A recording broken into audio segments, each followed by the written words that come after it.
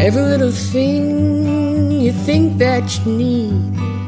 Every little thing you think that you need. Every little thing that's just feeding your greed. Oh, I bet that you'd be fine without it. Hello, everybody. Welcome to the Minimalist Podcast, where we discuss what it means to live a meaningful life with less. My name's Joshua Fields Milburn. And I'm Ryan Nicodemus. And together we are the Minimalists. Nothing exceeds like excess. Remember that old saying? No, Nothing I don't. succeeds like success. Nothing succeeds like success. Like success. Ah, okay. Of course, excess comes in many shapes and sizes. Excess stuff, excess debt, excess screen time and commitments and emotional clutter. With all the advertisements and stimuli we see every day, it feels like we're constantly drinking from the fire hose of excess. What excesses do you battle with in your own life? Today, on the Minimalist Podcast, Ryan and I, we're going to talk about escaping the excess. Then this Thursday on the Minimalist Private Podcast, we're going to talk about the pros and cons of asceticism. We'll also discuss the path of aloneness and several reasons we, as a society, are addicted to accumulation. You can check that out at patreon.com/theminimalist. Your support keeps our podcast and YouTube channel 100% advertisement free because advertisements suck. Before we get to our first question, Ryan, our good friend TK Coleman was supposed to be here today. Yeah. And unfortunately, a couple days before flying out here to be on the podcast for his 11th appearance, he was hit by a car. I know, man. That's crazy. He and his wife were out doing their evening walk, walking across the street. Someone turns left. He's sort of walking on the outside to protect Michelle, and car just hits him. And he goes on top of it and then goes onto the ground. He's all scraped up, beat up, and concussed, it appeared, because when the EMTs arrived, they're asking him his name, and how many fingers am I holding up, etc. Questions to see how with it he is in the moment. He couldn't answer any of them. Unbelievable. I didn't realize his wife was with him. Yeah. Wow. So he did protect her. Yes, and she was fine.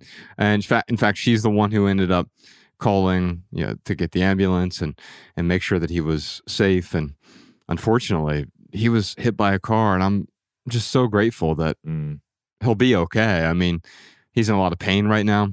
So if you want to send him your love, your prayers, your well wishes, you can reach out to him on Twitter or Instagram. Yeah. He's at TK_Coleman on Twitter, at official TK Coleman on Instagram. We'll put a link to those in the show notes, and just say that we're thinking about him. We appreciate him. We often call him the third minimalist, and he's going to be spending some more time out here on the podcast with us in the coming months, hopefully. But in the meantime, let's send him some well wishes. Yeah. Yeah, he'll appreciate it. Reach out to him on Twitter. Alexandria has a question from Facebook to start the episode. At what point does something become excessive? Excessive. So one person's excess might be too much for them, but not enough for someone else. So in that sense, excess can be highly individual.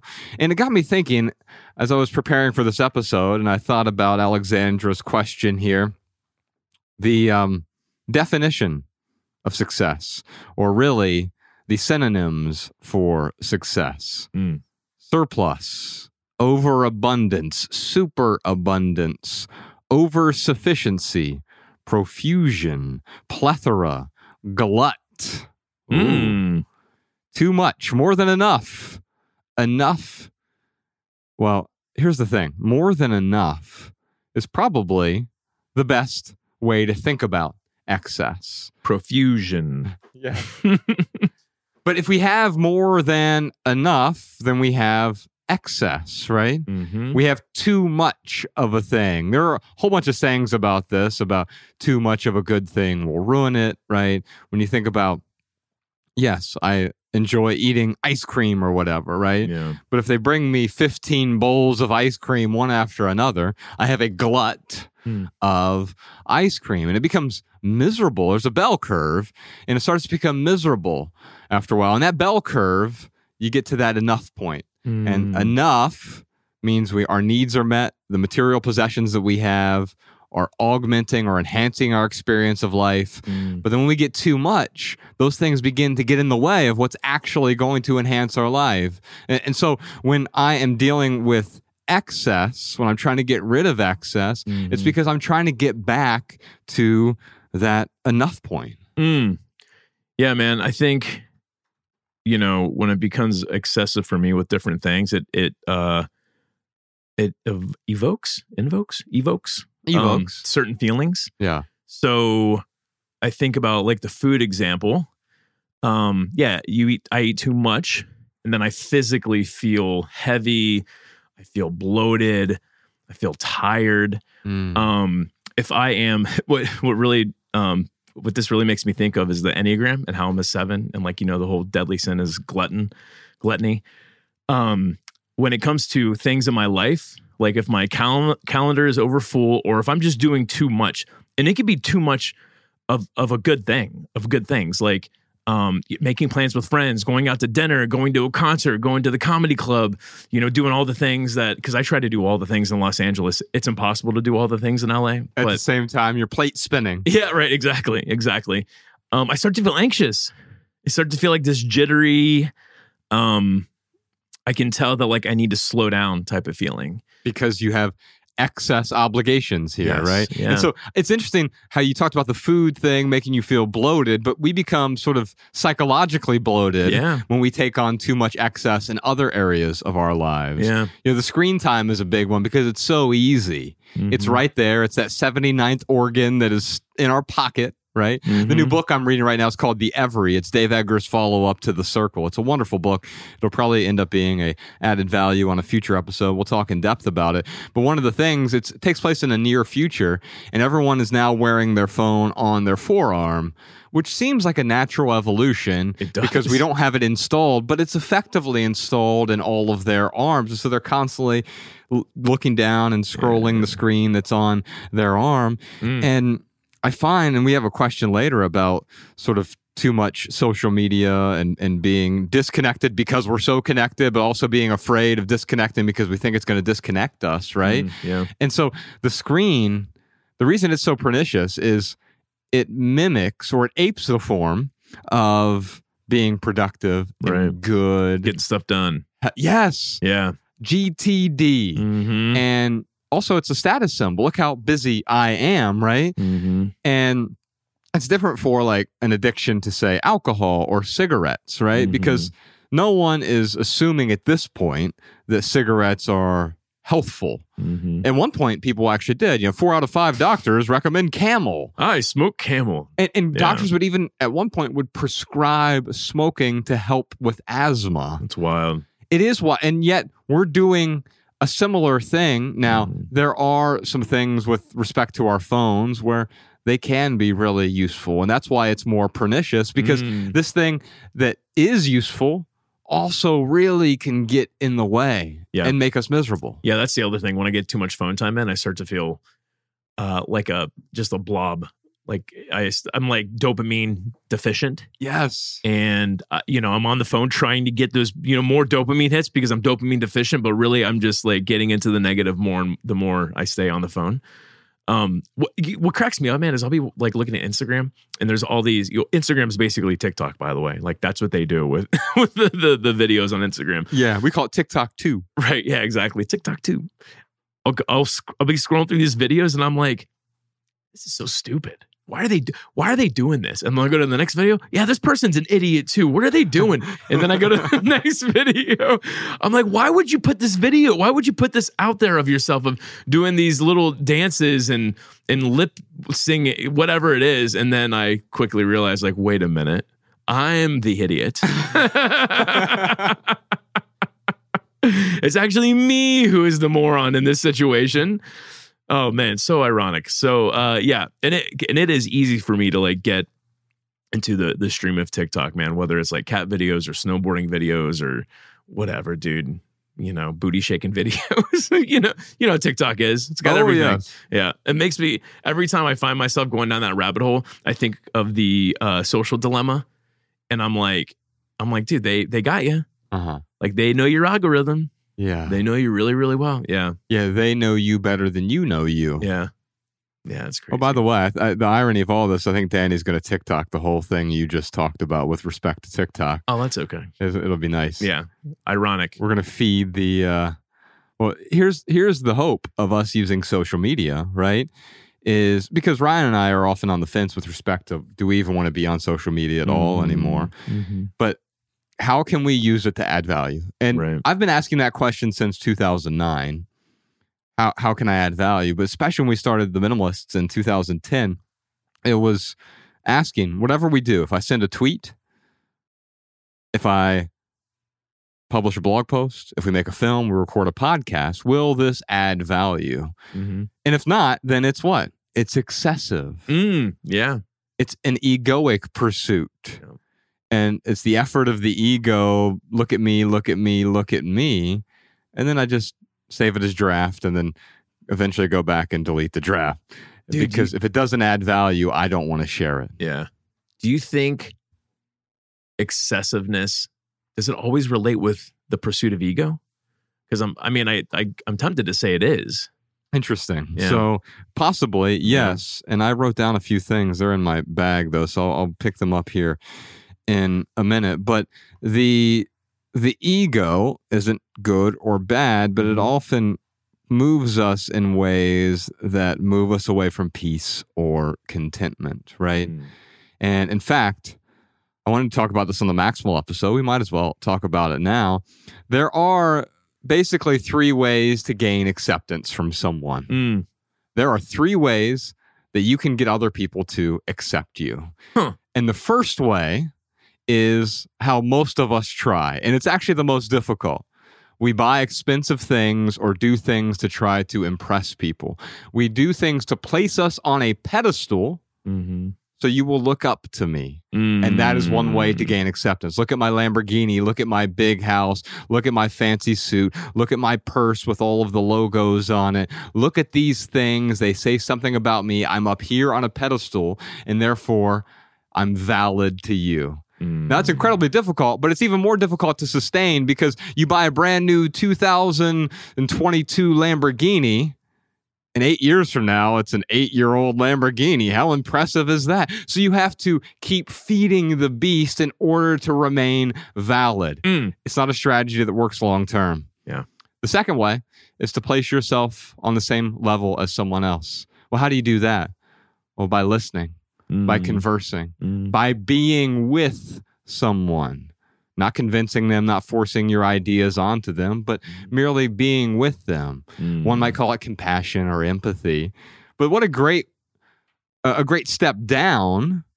It's so much easier to get someone else's acceptance by simply listening to them, by being there for them and with them, right? I love it. The third way is to put yourself below them, to serve other people. Because if you really want acceptance, you don't need a Lamborghini, you don't need a Rolex, you don't need a purse with a bunch of logos on it. You can simply serve someone. You can help them. Because if you help someone and they accept that help, then they're accepting you for who you are. And here's the bonus 4th way. It's to not need the acceptance at all. Ooh. Because if I don't need your validation, your veneration, I don't need you to think a particular way about me, then yes, I can still own the things I want to own. I don't need them to impress you anymore. I can still be with you because I want to be with you, but not because I need your validation. And then ultimately, I can still serve you.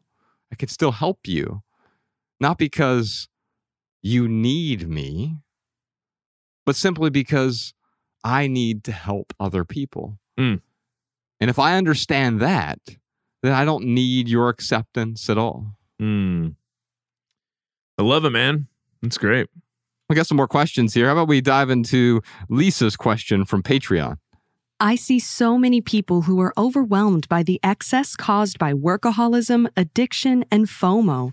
How do we encourage others to break away from these people-pleasing behaviors? Ultimately, they're all addictions here we're talking about. So workaholism is an addiction. Now, FOMO is a little bit different. the fear of missing out. I want to talk about the peace of missing out for a second. Peace, P-E-A-C-E, the peace of missing out. I really need to hear this right now. POMO. Not postmodern POMO, but the peace of missing out. And so let's talk about this. So you're in Montana, Ryan. Yeah. And you're right there at the Clark Fork River. Yeah. It's June and July. People are wading down the river. They're tubing, right? Mm-hmm. Now imagine if you tried to experience all of the river. You couldn't. You can't touch all of the water in the stream. Even if it's a small creek, you can't submerge yourself in the full stream indefinitely. And yet you can still experience the stream for what it is. Yeah. And life, more broadly speaking, is merely a stream. And we can dip our toes in the water when we want, or we can just sit back and observe it. You're not missing out on the stream by observing it.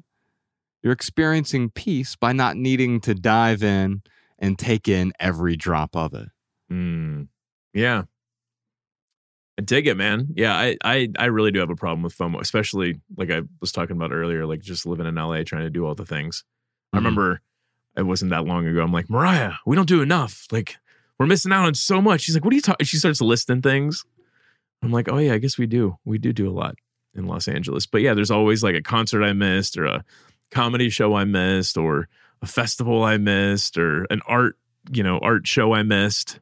But I do get more and more peace from it. But that is definitely something that I struggle with, and I do start to like when I get that feeling, I do start to kind of list out what Mariah and I have done, and I do feel more peaceful. I'm like, oh, okay, man, like you're out there experiencing it. You can't experience everything. It's okay. Yeah.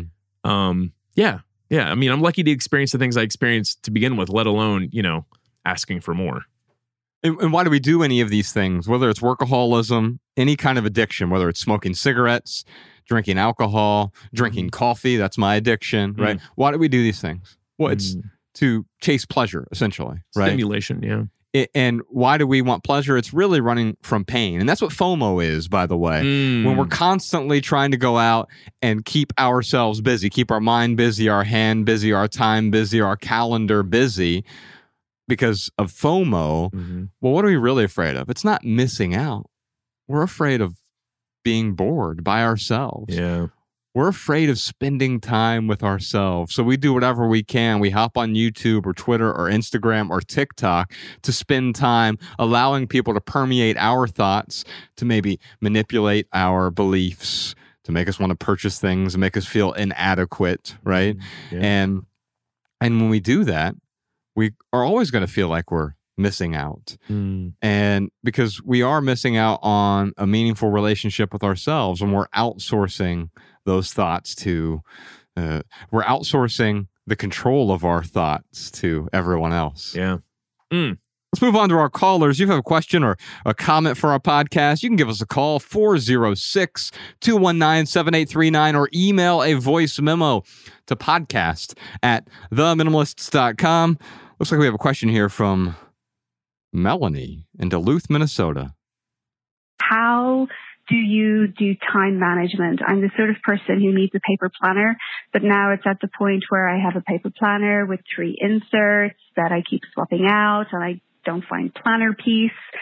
So how do you function when you need to write things down and you're not just working from a screen?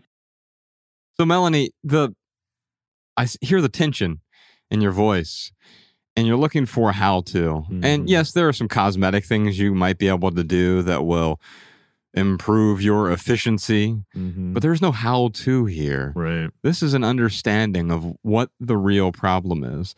The problem isn't a lack of Franklin planners in your life. Right. Now, those tools can be helpful. Sure. Now, some tools might be helpful for you. They might get in the way for me. I know Podcast Sean uses a written planner, a physical planner. But for me, that would be an accoutrement that simply got in the way. However, if I were to hand him my system, he would be like, oh, this doesn't work for me. Right. I remember when Jessica our social media manager, she was having a time of being disorganized in her life. And she finally found a organizational tool that worked really well for her. It's something called Asana. Yeah. And I've tried to use that in the past, these different Asana boards, and it added clutter to my life. When she explains it, like it got me excited about it. I'm like, oh, this is going to be great. But then I go to use it and I'm like, it doesn't click for me like it clicks for her. Mm-hmm. And that's okay. Yeah. And so what I'm going to ask Melanie is, it sounds like you want to escape the excess here. Mm-hmm. And that's the title of this episode. But really, you can escape the excess only by not trying to escape. Here's what I mean. But because here's where you're at right now. Oh, it's so frantic. It's so frantic. Let me add more. Mm-hmm. More, whatever it is, to the equation, as though more is going to get me out of this, right? Right. No, your default state is peace. You can't plan peace. She said planner peace, right? Yeah. Peace cannot be planned. Now, we do get confused and we think that we're pursuing peace. We're pursuing happiness. There are multiple kinds of happiness. There's the happiness feeling that we get when we have an achievement or we buy something, and we get that dopamine rush when we're on TikTok and, oh my gosh, I watched that dance video 13 times. That's a dopamine rush. That's a feeling of happiness. Mm-hmm. But it's not the human state of happiness or peace or contentment, which is a default setting. It cannot be pursued. It's not somewhere out there. You're not going to plan your way to peace. You're not going to plan your way to happiness. The only path to peace is realizing that it's already there. Mm-hmm. The journey is that you're already there. You don't have to go anywhere to get there. You are there already. And so adding more planning, more planners, more commitments, more obligations, more calendar clutter is merely going to get in the way of your peace. So what's on the other side of this? If peace is on the other side of the clutter, the calendar clutter, well, how do you get there? By doing less, by saying no, so you can say yes to peace. It doesn't matter which calendar or app you're using to do that, but having fewer things planned out will inherently bring you more peace because you're not going from A to B to C to D. That's the frenetic life I lived. I remember our meeting Mondays back in the corporate world. Yeah. I had 9 meetings in a row. 9 1-hour meetings back to back to back to back to back. In fact, we would even have a lunch meeting and work through lunch to meet. We had pre-meeting meetings. We had one post-meeting meeting. We had a pre-marketing meeting. And so it was all really well planned, but there was very little peace there. You know that saying, every day we stray further and further away from God. I think it should be every day we stray further and further away from peace. Yeah. I mean, they say God is love, God is peace, whatever regardless of what your religious or spiritual beliefs are, all of the wisdom traditions recognize an inner peace, an inner harmony. And we're trying to harmonize with the world around us, but it's already going on inside you right now.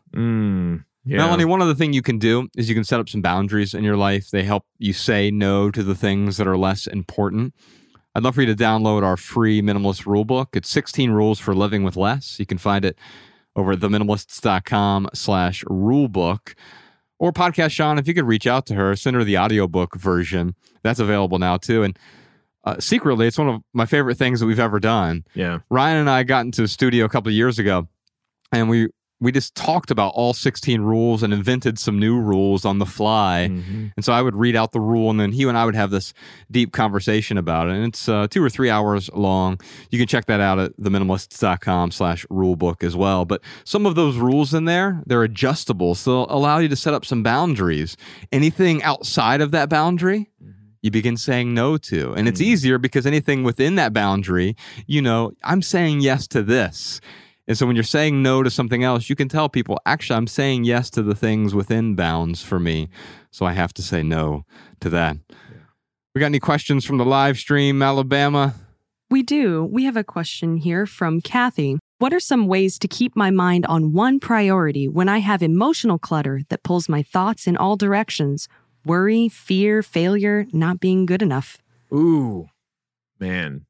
I know all about those feelings in that situation. For me, like meditation really helps.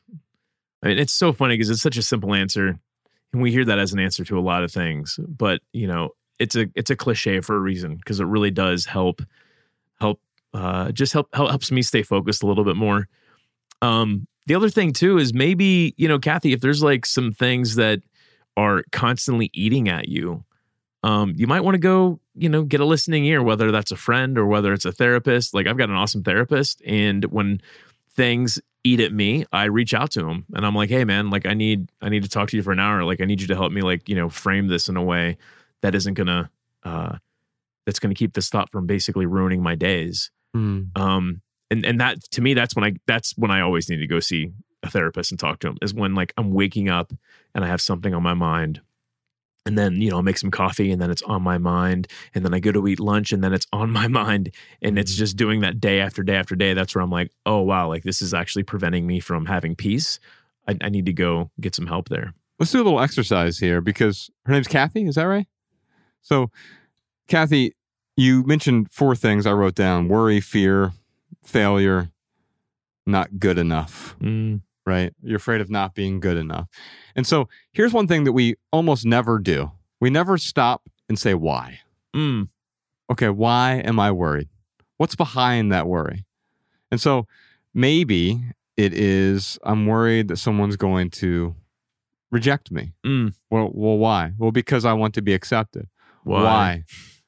Oh, because when I'm accepted, I feel... It validates me. Right. I feel valid, right? Well, why is that important? Well, because I want to matter to other people. Why? And what you start to do is you ask yourself why. Go 12 layers deep. Don't stop at the first or second answer. Keep doing the why. Why am I afraid of failure? Well, because I want to project an image onto the world that I am perfect. Okay.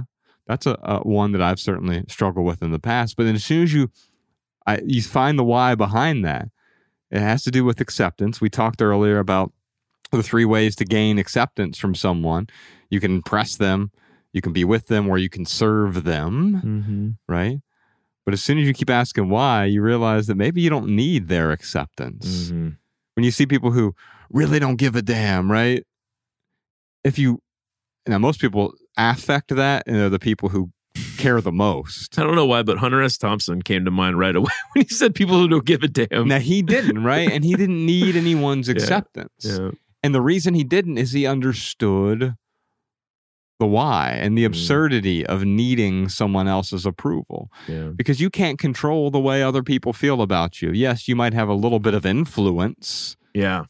If you approach the world in a loving, caring way, you may get many of those same reactions back, but it's certainly not guaranteed. And if you need a particular outcome when interacting with someone, then yes, there's an expectation there. And that expectation is going to lead to your discontent, because there's always going to be a time where someone misses your expectation. And now if you needed them to behave or be a particular way and they haven't, wow, you're in for a world of disappointment. Amen. Let's talk about how we can't control the way other people think about us. Okay. Because I actually came across this yesterday. And man, how much detail do I want to give? I'll just say that Mariah and I were having a conversation about someone who was upset with me. And this came up where I was like, oh, I can't control what people think of me. But then when I thought about how I thought about this person, I'm like, well, their actions have actually set up my opinion of them. So in a way, they can control the way I think of them. Does that make sense? So is there a caveat there, or am I help me clarify this? Yeah. So let's say that you were just constantly insulted me. Whatever. Ryan, you're a smelly hippie, and you're too handsome. I don't like it. And other insults that I hear all the time. But let's say that you were always insulting me, and then not just through your words, but through your actions, you were constantly just showing me that I wasn't even on your radar. You could care less about me, yada, yada, yada, right? So to that extent, there is some control that you have over the way I think of you. Does that make sense? Yes, you're absolutely right. And it's because you're giving me that control, though.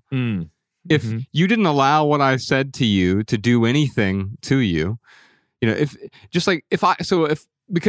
I've earned a place in your life that you probably respect my feedback more than the random person on the street. And so if I were to say something to you versus a random person on the street said the same exact thing, I'm probably going to have more influence over the way you react to it. Yeah.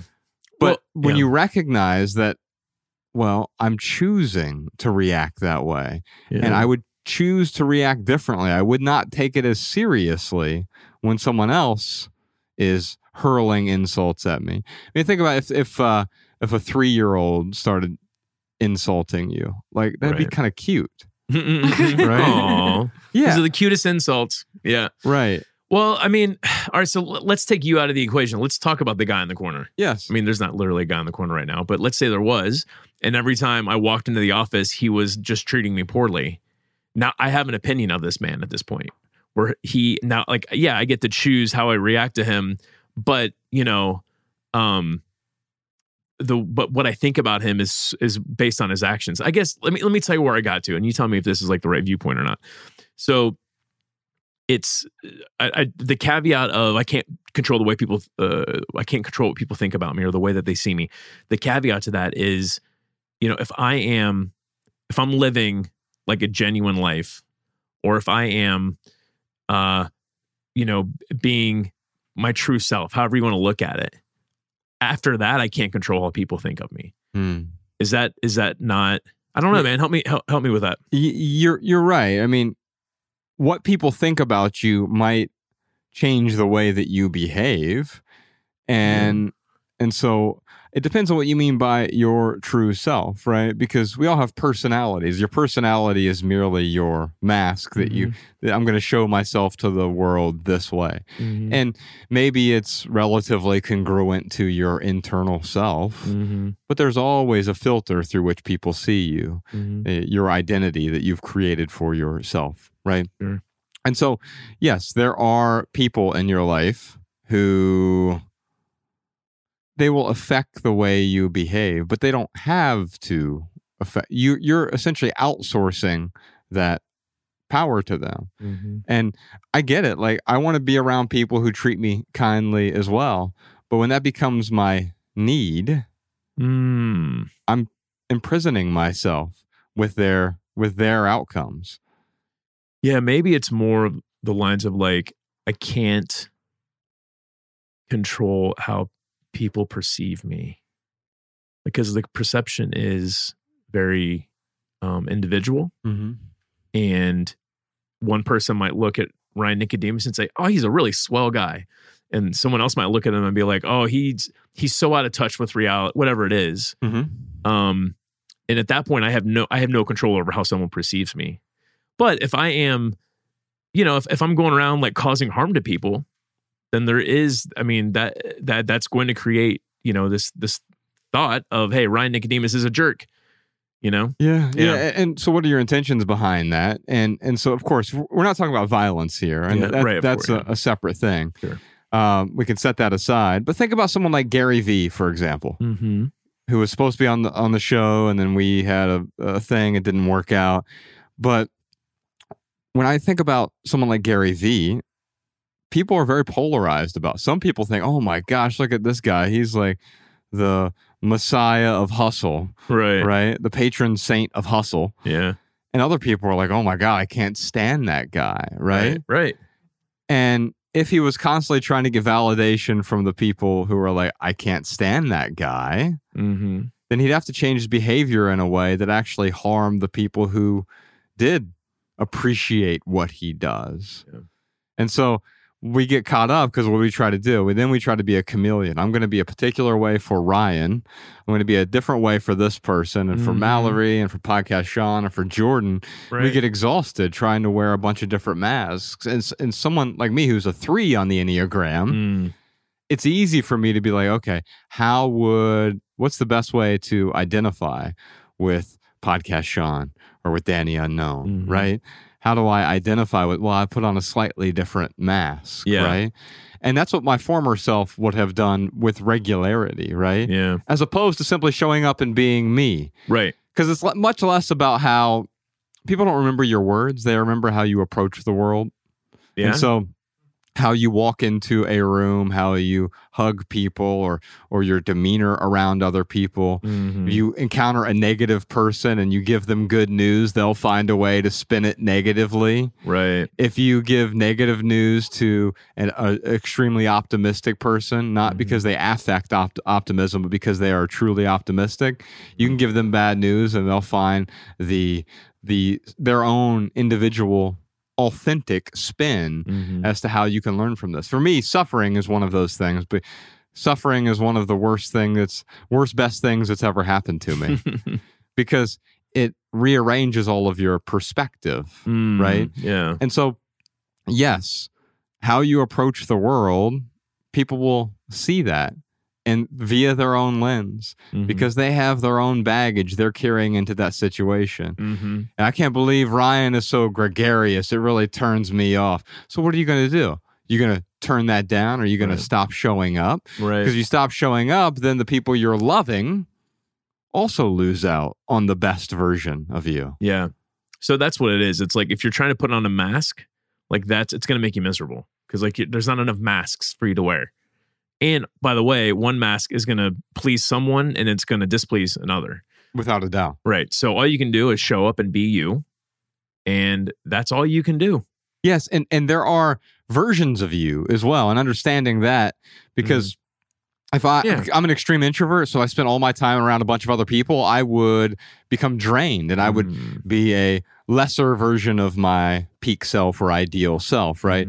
And so by being able to retreat and be alone more frequently, I'm able to show up when I am around people and be a more ideal version of me. Now, it doesn't mean that the drained version of me is not actually me. It is me when I'm drained.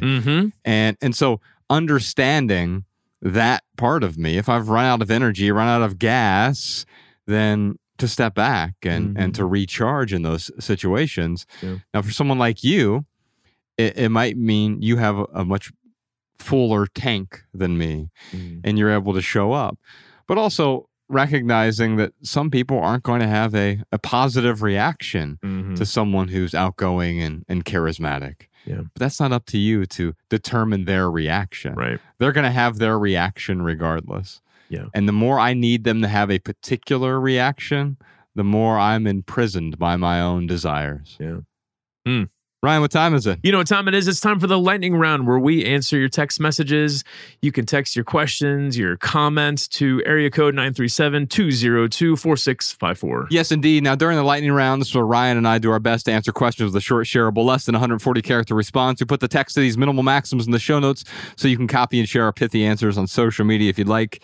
You can also find all of our minimal maxims in one place, minimalmaxims.com. Ryan, I wrote down a few minimal maxims I wanted to share with respect to excess before we get to Kristen's question here. Cool, let's do it. These aren't from me necessarily. Well, one of them is. But one's from Henry David Thoreau.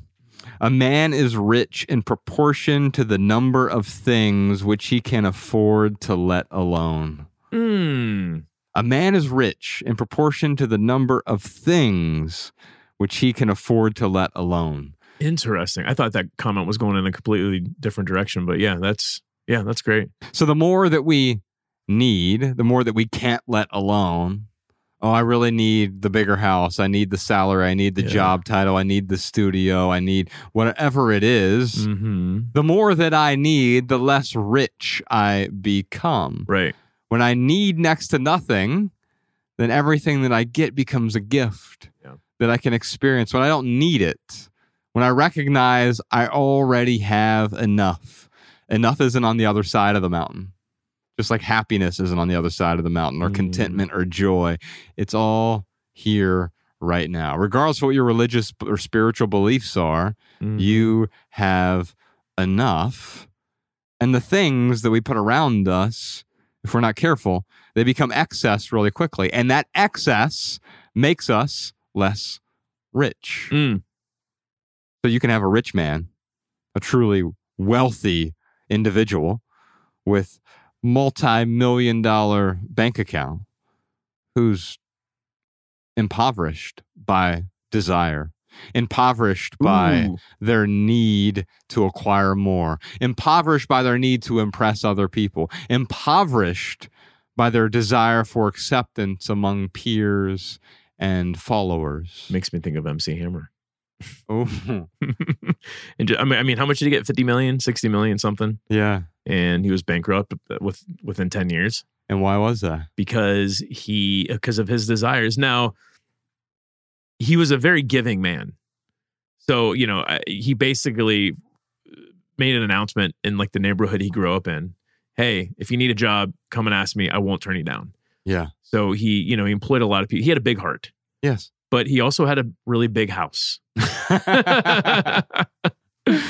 Takes a big house to hold that big heart of his. But yeah, I mean, it's exactly what you're talking about. Like, because of his needs, he ended up going broke when he was richer than you and I will ever be. He had a well-decorated prison cell, so to speak. Yeah. Here's another one that we all know about. The things you own end up owning you. It's from Chuck Palahniuk in his book Fight Club. And, well, what does that say about excess? It means the things that we own, they amplify us, but they own us when we cling to them, when we must have them, when we can't live without them. Now they own us. And then here's a short one for you. This is from theminimalists.com. Our possessions dispossess. And so to dispossess means to remove property or remove land or remove something from someone, right? But as we get more things, those things remove something from our lives, a purpose or meaning that we experience without those things. And so as we accumulate more and more, our possessions dispossess. Yeah. It is great. Like, the more you get, the more you realize, like, the possessions are never enough. Like, it is, like, I feel like I have enough right now. I mean, I am fortunate enough to, like, be able to live in LA and, food on the table, pay my utilities, yada, yada, yada. Yeah. But, I feel like I have enough because, those basic needs are met and my desires are very low for more. And I've, we've been practicing over the last 11 years to get to that point. Right. But, even me, like, moving to LA, I started to get this twinge of like, oh man, it'd be really nice to have a Tesla. It'd be really nice to own a house here in LA. It'd be really, like, all these things that never in my life did I think I would, really, well, I shouldn't say never in my life, but over the last 10 years, like, I wouldn't think that I'd come to LA and have those feelings, but I'm able to kind of see the truth behind those desires and kind of hit them head on. So not to say that I don't have those desires, but I can process them a little bit differently, where a lot of people don't know how to process those desires. They just think, well, the way to process it is to get it, and then I'll be complete. Yes. But like, I just remember the transgression from living in Dayton, Ohio. We became the Minimalists. We wrote a book, and then we started going on tour. And every city we went to was like this new awesome experience. And I'll never forget, like, the first time going to Portland, the first time coming to LA, the first time going to San Francisco, but specifically with Saskatoon. Yes, Saskatoon. I'll never forget that Red Lobster. But it's interesting though, because we were living in Dayton. My rent was, I don't know, $450. I mean, it was super cheap in Piqua, Ohio. And we come out to LA, we go to San Francisco, New York City, you start to ask, how much does it cost to live in this city? Yeah. And then you start to find out rent prices and you're like, oh my God, right. I could never afford to live in X city. Yeah. And then here I am living in X city. And now I'm like, oh, I'll never be able to afford a Tesla. I'll never be able to afford MC Hammer's home. and some of these things might be true. Mm-hmm. I'll never be able to afford MC Hammer's home. And if I am, I would never buy it anyway. Right. And so the Tesla thing is interesting because there's nothing wrong with owning a Tesla, right? No. I like coal-powered cars. Yes, exactly.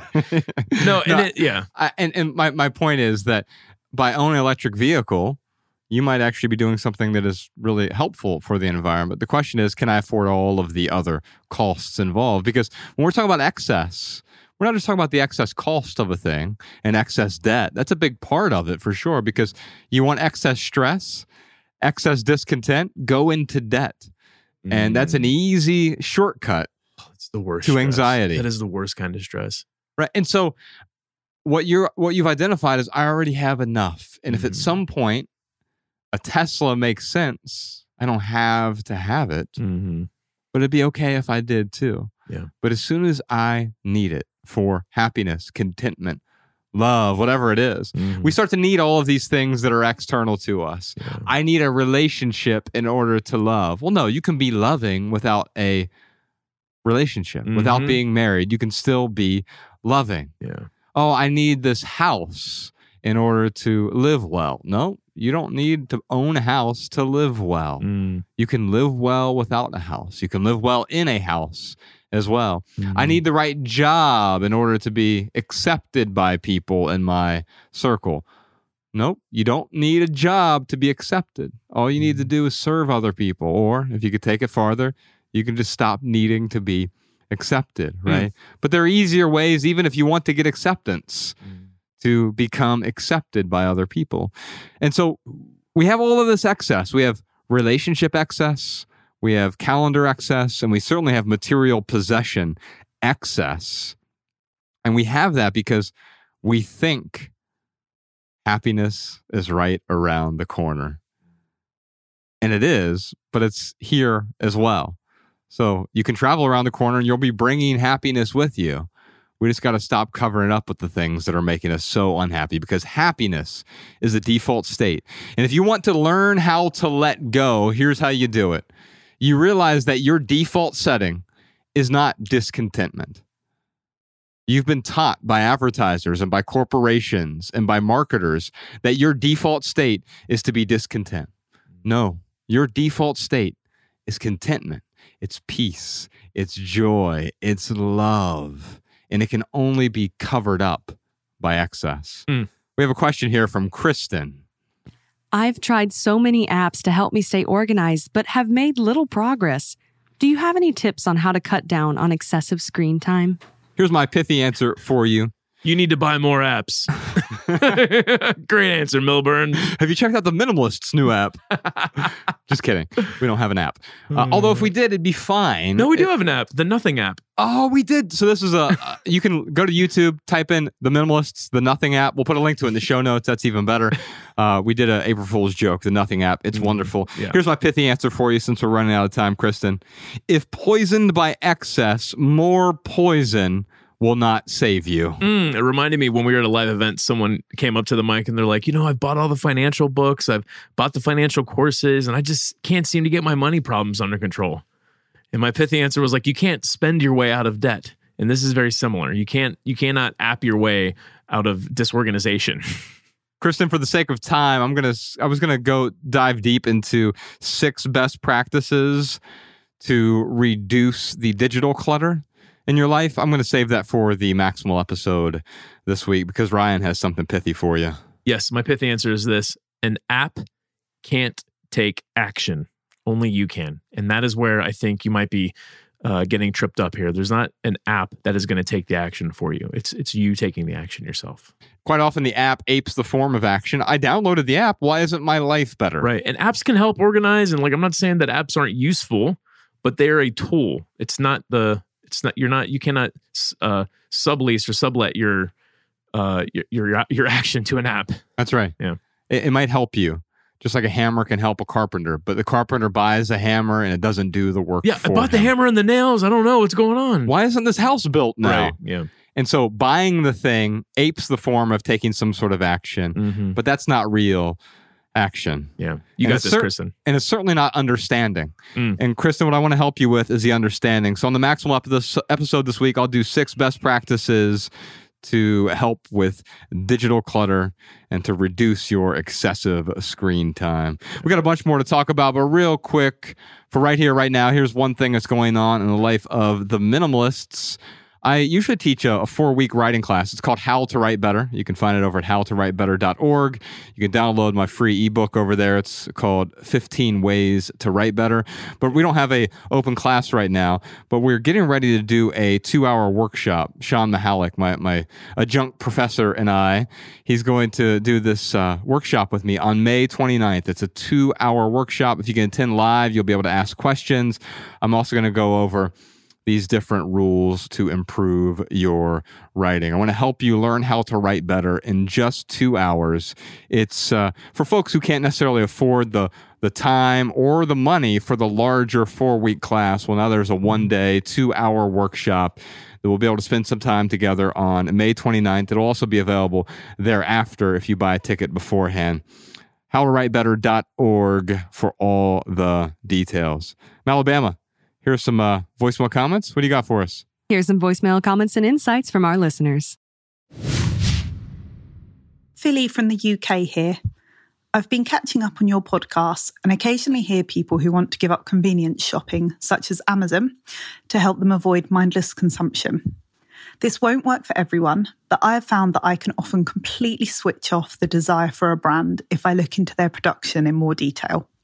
This could be the way they treat people, the planet, animals, how they deal with toxic waste, what they invest in, and so on. In the UK, this information is easily found with the magazine Ethical Consumer, but I do pay to subscribe to them. Some of their research is free. I don't know if there is a US equivalent, but they do cover many global brands. I find this helps me create a barrier to easy consumption, and it has helped me avoid acquiring countless items over the past few years, and also ensures I'm very intentional about what I do buy. Hopefully this could help others too. My name is Betsy. I'm from upstate New York. I have a message for Jean, the woman on your podcast about building a tiny house, and she was looking for ways to minimize her kitchen. I recommend looking into an Instant Pot. It's all-in-one pressure cooker, slow cooker, rice cooker, yogurt maker. It's best if you YouTube or Google it rather than listen to me rave about it, but it sure saves a lot of space and it saves on extra appliances. All right, y'all, before we get to our added value segment this week, here's a lovely comment from one of our thoughtful private podcast supporters over on Patreon. Jordan Brooks says, "Hello, Joshua and Ryan. I just have to say that I love you guys." Oh, we love you too, Jordan. I just finished listening to all of the free Minimalist episodes. Then I tried to listen to a different podcast, but as soon as I started it, I was forced to listen to the same McDonald's advertisement twice. Ooh. And it made me realize how much I value the Minimalists and all the patrons who make this podcast advertisement free. So I stopped the other podcasts and joined the Minimalist private podcast on Patreon. I'm super happy to be here. That's awesome. You know what, man? What we're doing is adding value to people's lives by removing the advertisements, man. I love that because, like, I'll listen to whatever, and yeah, as soon as an ad pops up, I'm like, why right in the middle of this thing? Like, at least when a TV show does it, it's like a nice clean break. It's like, yeah, we'll be back. Anyway. Yeah, even then, it's so like, oh, yeah, it is. And so, Jordan, thank you. And by the way, for those of you who aren't supporting the private podcast, it's a completely separate show every week. Every Thursday, we do an hour or 2 hours, sometimes 3 hours occasionally. And we dive deep into some things we don't typically talk about in public. So this isn't like a bonus content club where you get table scraps. No, most of what we create is actually over on the private podcast every Thursday. And also, all of our archives are over there. Hundreds of hours of minimalism. You don't want to listen to it all necessarily, but start with the most recent ones and find the ones that are going to add the most value to your life There's so much gold over there on the private podcast, things that we don't bring on to the public podcast. Every Thursday, you can check out the Maximal episode. It's a completely separate episode. Patreon.com/The Minimalist. For our added value this week, Ryan, I think I might call an audible on this one. Yeah, I'm going to call an audible. Since we're talking about stuff, I don't want to be an ascetic, although we're going to talk about asceticism on the Maximal episode this week. And I'm actually going to recommend a few things that have been useful for me. I'm not going to prescriptionize it, though. But I'm going to call an audible here. So, Sean, start playing a song for me right now. It's called New Shoes by Paolo Nutini. It came out in 2006. You remember that song, Ryan? That was in the aughts, yeah. Got my new shoes. Yeah, it's playing in the background right now. My new shoes, yeah. Anyway, I got these new pair of shoes here. Oh, nice. And I used to wear Toms all the time. If you're watching the video version, you can see my shoe here. This is not a sponsored ad. It's certainly not an advertisement. They don't send me shoes. They look comfy. If they tried to send me shoes, I'd say no, thank you. Are those rubber? Is that rubber or is it cloth? It is top secret material, space age. Very aerodynamic. What's the brand? I don't even know the brand. Suaves? Suavs. Oh, wow. From back here, it looks like Vans. They look similar to Vans. Yeah. But I used to wear Toms, but the quality of them, I used to always remove the logos because I hate logos on my things. This one you can barely see it here. Yeah. But they're super comfortable, and I have wide feet, so that my feet fit in these really well. And they're very comfortable, and I walk a lot. So I walk maybe 8 miles a day on average.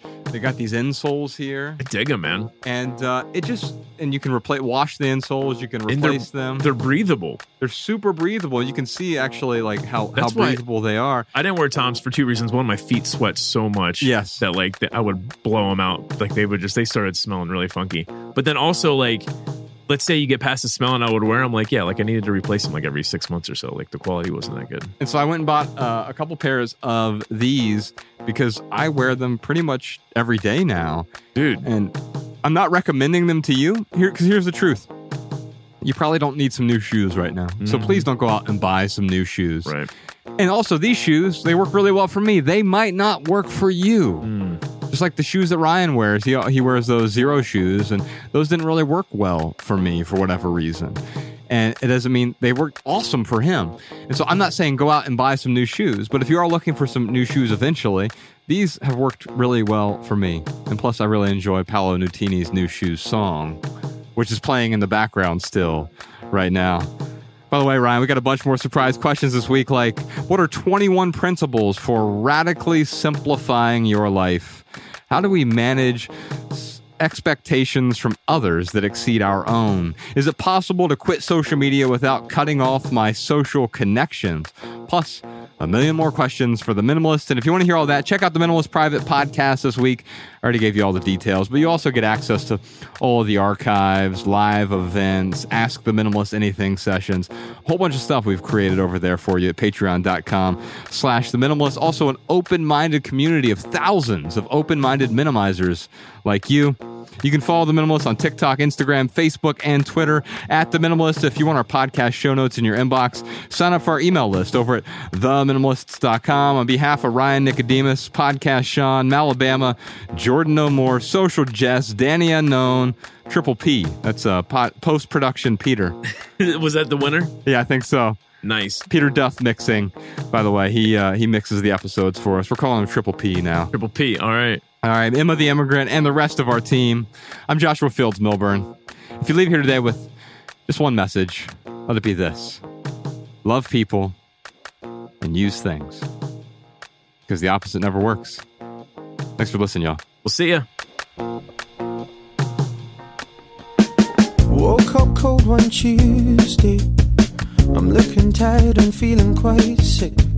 I felt like there was something missing in my day-to-day life.